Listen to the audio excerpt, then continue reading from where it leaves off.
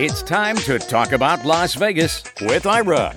Each week, Ira David Sternberg talks with the celebrities, entertainers, writers, and personalities who make Las Vegas the most exciting city in the world. And now, here's Ira.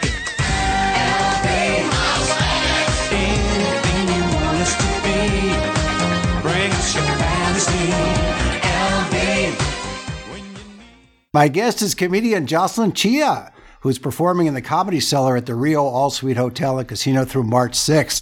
For ticket information, go to Caesars.com, and for everything about Jocelyn Chia, go to JocelynChia.com, and you can follow her on Twitter at Jocelyn Chia and on Facebook and Instagram at Jocelyn Comedy. And Jocelyn, welcome to the show. Thank you so much, Ira. Thanks for having me. Absolutely. So you're a big part of what I call the Singapore comedy scene. I think it's just you. Yeah, it's just me. Yeah. So, sorry, I'm the number one comedian in Singapore. Exactly. When did you first know? I'm sure this is a cliche question, but I got to ask it. When did you first realize you were funny? I'm sure it was in an early stage of your life before you became what we call now attorneys, and then became a stand-up comedian. So when did you know you were funny? Yeah, I guess around when I was a teenager, when I would start cracking up my classmates was when I knew I was funny, but I wasn't doing it on like a very consistent basis. I do notice that people just laugh a lot, or they'd be like, stop, my stomach is hurting. So I was like, oh, I guess I am funny, but I didn't really think much of it. I mean, I was in Singapore, I still had to get my straight A's. Being funny doesn't do shit for your Singapore life. So comedy obviously wasn't your first language. No. So what was? I guess academics was my first language, just focusing on my studies, yeah. No, what I meant was it English or was it? Oh, English. Yeah, English is my first language. Okay. You said comedy is not your first language. I know, that was my attempt at humor. It failed miserably. I'll live with it. That's okay. So English was your first language, and you're in an interesting culture coming from Singapore. So were your parents, after you became a lawyer, and I'm sure they were very proud and happy, and then, of course, they became the opposite when you said you were going to become a comedian. Was that a big jolt for them? I know it was, and you have a long journey to get to become a stand-up comedian because you didn't start at an early age. But did your parents react the way you thought they might react once you said that? My dad was, they both didn't react the way I thought they would react. My dad was surprisingly supportive, and my mom was like surprisingly more negative than I thought she would be. So dad has always been very supportive. He gives me joke ideas. He watches everything I put out, which I don't want him to. I'm like, you're banned from watching my comedy, but he still does it. But mom will be like they came to my Comedy Central taping. My mom was dragging her ass. She didn't even want to come, but my dad made her go to my Comedy Central taping. And afterwards, she's like, hey, is it too late to go back to the law? Right after my very TV supportive. taping. Very supportive. Yeah. Well, you haven't exactly torn up or burned your law license, right? No. Yeah, so you can always go back during slow periods of comedy. I mean, I think people think so, but I think it's a lot easier said than done. I mean, I was trained, my background is in big law, so mergers and acquisitions, private equity, and capital markets. Like, I can't just go back and be like, hey, Yahoo, do you want to go buy out another company right now? And I'll do it for you. So I need a very big team and, big companies. So it means I have to be hired by one of these big guys. And then I'm going to hire someone who's left the law for so many years. So it's a lot harder. But you could turn to criminal law and defend comedians who are guilty of killing their audience. Yes. And that would take some training. But yes, I could possibly do that in a few years. Yeah. You have a bright brain, especially that part of the law. As you said, it's big law. My head's hurting just hearing the way you described it. So to make that jump, to make that segue from an intellectually stimulating and potentially detail boring career, because it's all that mergers and acquisitions and capital, you had to switch off part of your brain and turn on more of the other part of the brain, and you were comfortable doing that over a period of time? Not really. It's still a struggle. I mean, I'm still much more comfortable being a left brain logical person. I think that's why comedy can be so frustrating for me, because I'm like, dude, I'm so smart. How come I can't get a fucking joke to work? It really boggles my mind, because like I'm used to being intelligent and being able to figure shit out. I can't freaking figure out a dick joke. It drives me nuts. But isn't that because the basic element of comedy is surprise? So you're leading people towards A and you quickly shift to B, and that's where generally the reaction of the audience is, and that's where the joke is. but you have such a logical mind, and yet you clearly are funny. So do you think it's a combination of the jokes for you that do work and your personality? Because you said earlier that people thought you were funny at an early age, just by the way you presented. Yeah, I do. And I have a little bit of insecurity about it, but also a bit of pride about it. Like I'm trying to make it a strength, right? Like that I feel like I kind of cheat a little bit based on my delivery. So a joke can be written as a B joke. And then once I figure out the right way to deliver it, it can go from a B to an A just with the right delivery and the way your personality presents it, as you Exactly. It's the same as a character can deliver a joke, and it's funnier than if it's just a neutral personality doing it. They can sell it too. Do you find that you clearly you've hit a great comedy nerve here in America, and you've also performed in Singapore? Are there major cultural differences between the two countries that you have to shift what you're saying and how you say it? Yeah, it can be quite interesting. I mean, other than taking out the very American references, which is obvious, I've noticed that certain jokes, like if you complain about men not wanting a relationship, that's not very relatable in Singapore. Like in Asia, they want relationships. I was like, you guys don't get this? Really? It's just an American thing. So there's certain cultural differences that for sure do play out there. Like, oh, I guess I have to like either explain it a little bit more or be like, in America, this is the case, because they're like, it's not the case in Singapore.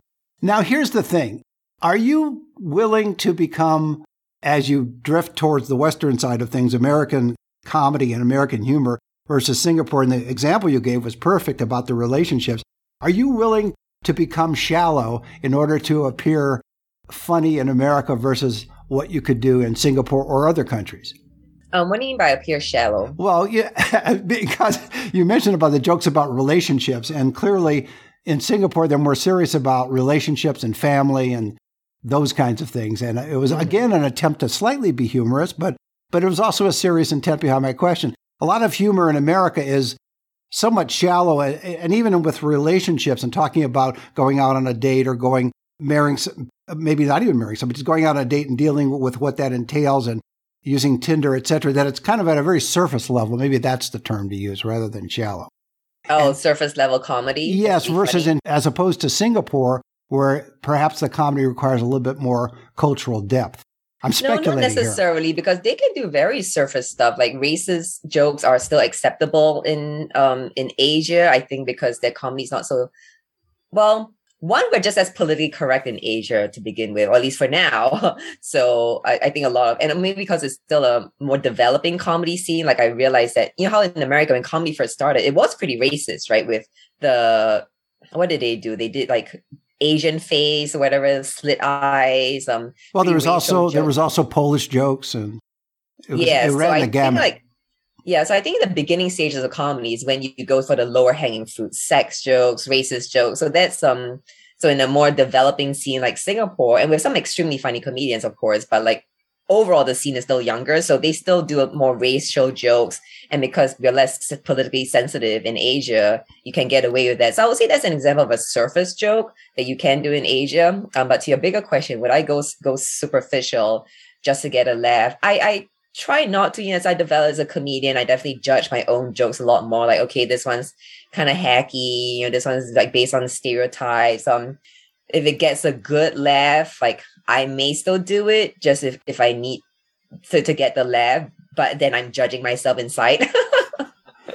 Well, I think because of your background, and that's why I asked that question, it was meant from that point of view that because of your background to go to college and then to become a lawyer, especially in that world that you inhabited in law, that requires a depth of thinking and commitment. And now you're in the world of comedy, which requires a depth of depravity. That's a joke, too. I see. So that's where I was going with it. No, I see what you're saying. Yes. I did struggle for a while, and I still do a little bit with like the not being able to use a very big part of my brain, right? Because like you say, it can be a little bit more on the surface. Like I was very used to very in-depth analysis and intellectual thought, etc. I think that's what you're asking, right? Yes, there has been an adjustment. So I realized I have to get my intellectual stimulation elsewhere, right? So comedy, you obviously have to be also very smart to do comedy, and that's why it's frustrating for me. I thought maybe it's not enough. Maybe smart isn't enough. I'm still trying to crack the joke, like crack the puzzled, like why being smart isn't enough to be funny. So that's the source of like personal frustration for me. But yeah, I do have to like get my intellectual stimulation from other means. So other books that I read or trading the financial markets. I find that very intellectually stimulating for my left side of the brain. You could theoretically narrow your comedy to that part of the brain where you are appealing to a sophisticated, intellectually adept audience.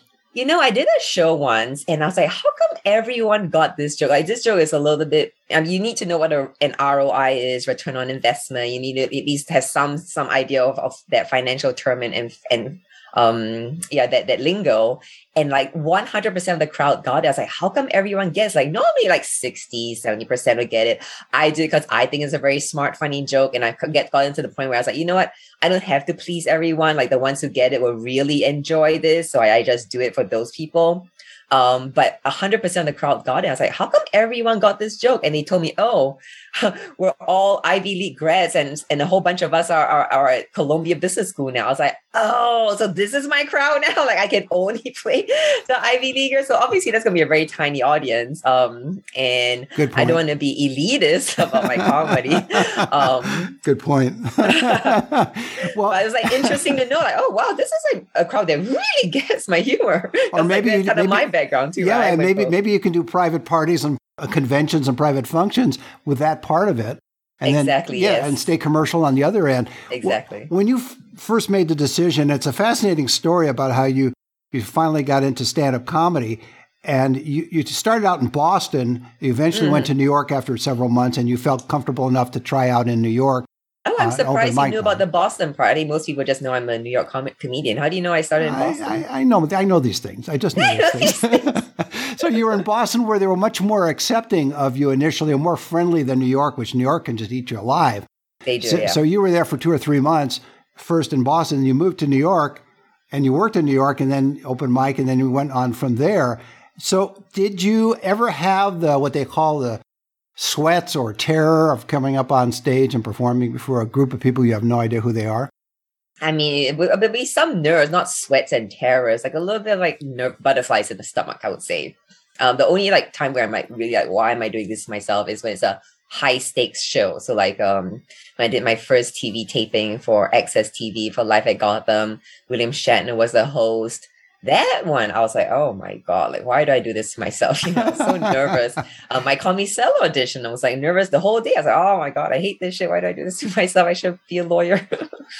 But think about it. The one where Shatner was there, that's an actually, I'll be very impersonal, very good brand to tie into when you're first making your debut because everybody knows William Shatner. Totally, yeah. So just on that alone, it got you some publicity and exposure. So from that point of view, yeah.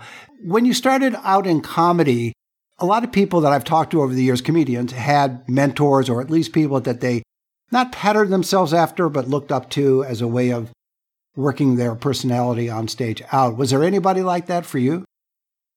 I mean, there were so many. You mean like people I admired and learned from? Yes, exactly. Yeah. In the world of comedy versus in the world of Shakespeare.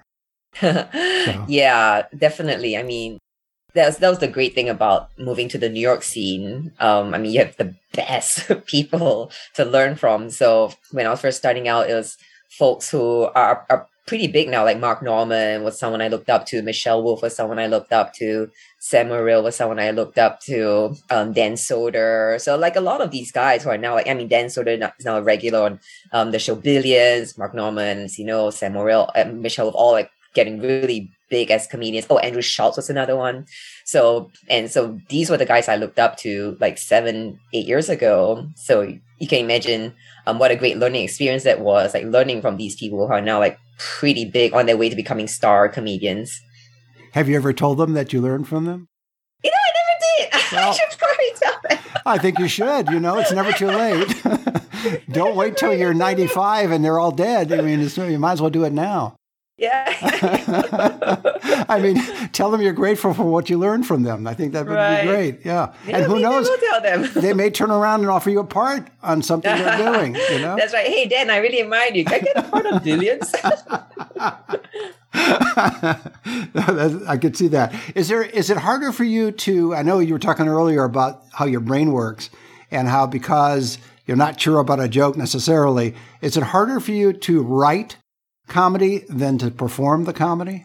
Oh, yeah, definitely. I think that's the hardest part, writing a joke, because you can't just write it one time. You have to try it so many times before you get it perfect. At least I do. I mean, maybe there's some naturally crazy talented folks that can get a joke great the first time. But I think that's another great thing about learning from the comics in the New York scene, right? When I got to see guys who I really admired try out new jokes, because when I'm watching them, they are working out their new stuff.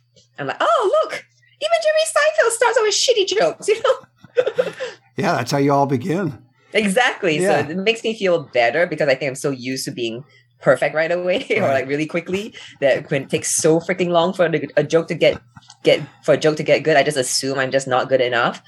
So when I actually asked Sam Morril, I was like, hey Sam, can you like show me like how you go from like a premise to the final punchline, and is there like a process? He goes, no, there isn't, because if there was, I'd have so many jokes. Right. So he's like, it takes him a long time also to figure out the right angle and the right punchline. And I was like, oh, this guy whom I thought was just a naturally talented writer also admitted that he felt like he had to outwork everyone else because he thought he wasn't good enough. That's when I realized, oh, Mom was right. You really do have to work hard in this world. That sucks. You can't just get by on your smarts. God damn it. No, it doesn't work that way. When you were, you realize you've transitioned now from the world of law to the world of neurosis. Because most comedians, I think, are somewhat neurotic.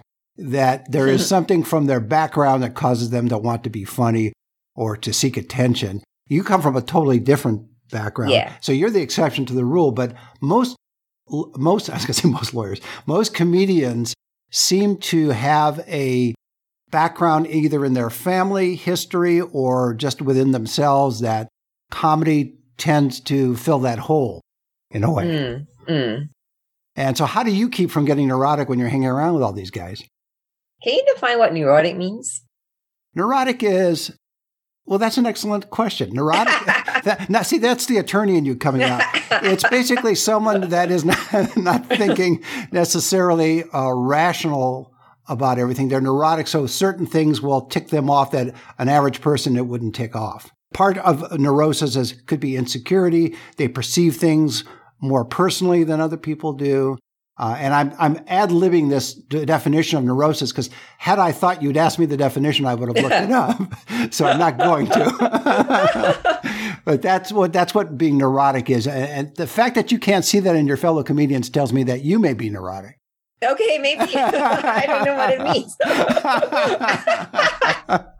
To me, it's just normal now. Yeah, no, exactly. But yeah, a neurotic is, I'm going to do this. I'm going to actually, while we're talking, I'm going to look it up. Because it's bugging me that I don't know the exact definition. But here we go. Here's a neurotic person. Neurotic means you're afflicted by neurosis, a word that has been in use since the 1700s to describe mental, emotional, or physical reactions that are drastic and irrational. Well, I kind of said that. You did kind of say that. Okay, yeah. Drastic and irrational, physical and emotional reaction. Yeah. I mean, I guess I don't really see that in them. I mean, they do their show. Right. Joke around a little bit. They go home. I don't see the neurosis. Right? Maybe they have it inside, but I don't see it. All right. That's fair. I'll let it go at that. I just see it a lot because I'm neurotic. I can see it in others. Oh, yeah? So that could be it. Or if you see a comedian on an interview show, you could see how that works out. Okay. Got it.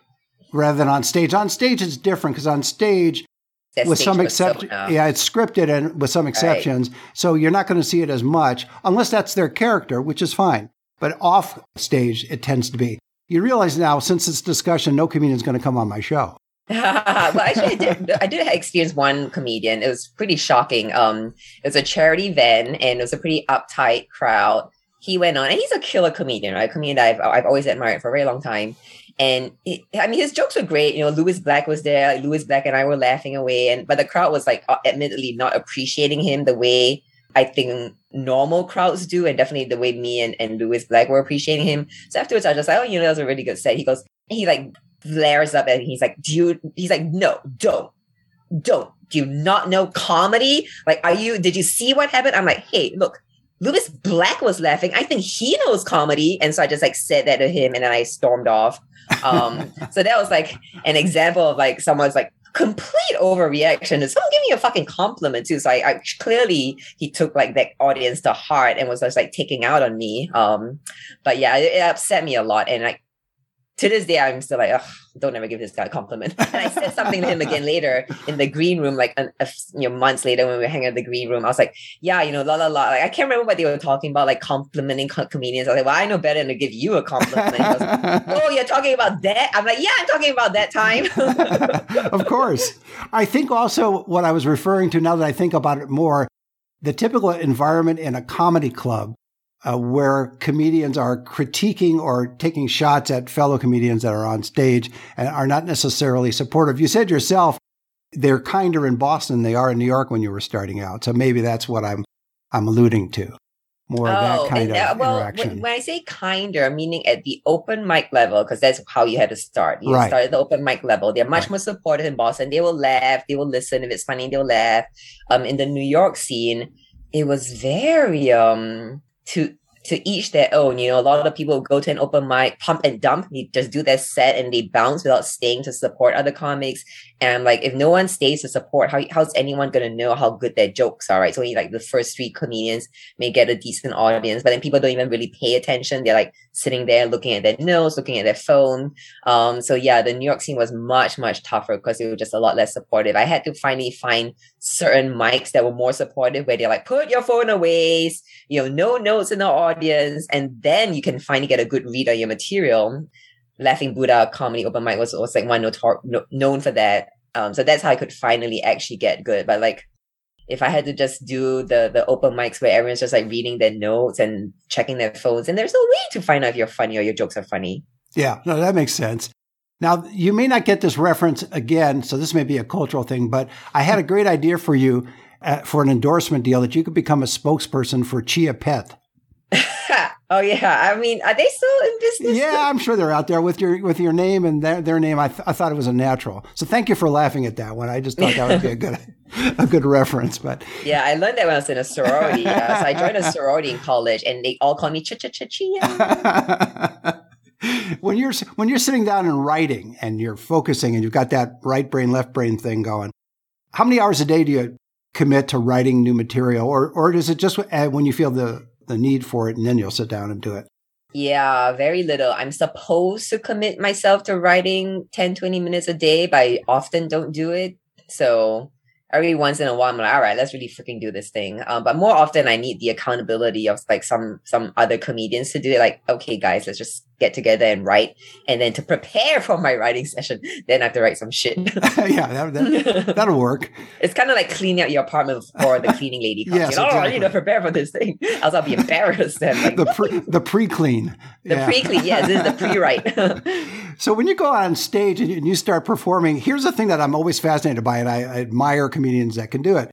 And I understand part of it's just memorization and preparation, but still, you have to remember your jokes. And you have to remember the order of the jokes, the setup and the punchline. Is that difficult for you or easy for you or in between?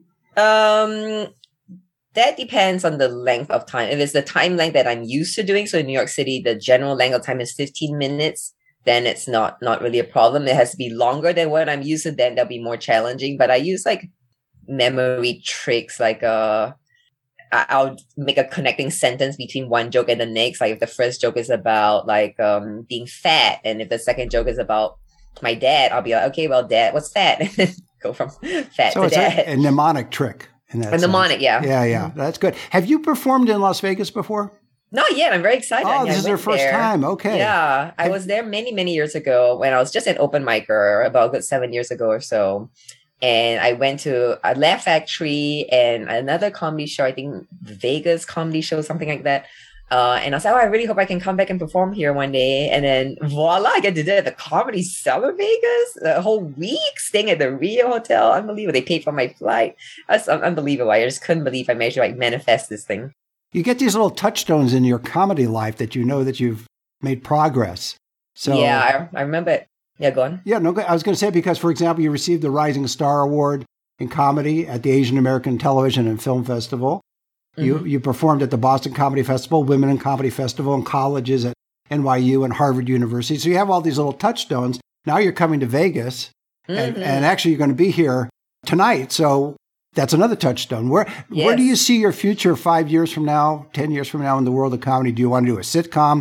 Do you want to do a special for Netflix? Do you want to just stay home and sew? I mean, I don't know. What is it do you want to do for the next 5 or 10 years? Yeah, I definitely would like to get on the Tonight Show with Jimmy Fallon, do the Montreal Just for Laughs, and have 1 or 2 Netflix specials in the next 10 years. And then is touring a challenge for you because you're going from city to city and sometimes country to country? Does that get tiring after a while because of the restrictions in terms of travel these days? Oh, I see. Well, within America, no, not really, right? There are no real restrictions. But yeah, my tour for Asia had to get canceled for this year. And last year got canceled. We were trying to do it early this year, around now. That also got canceled.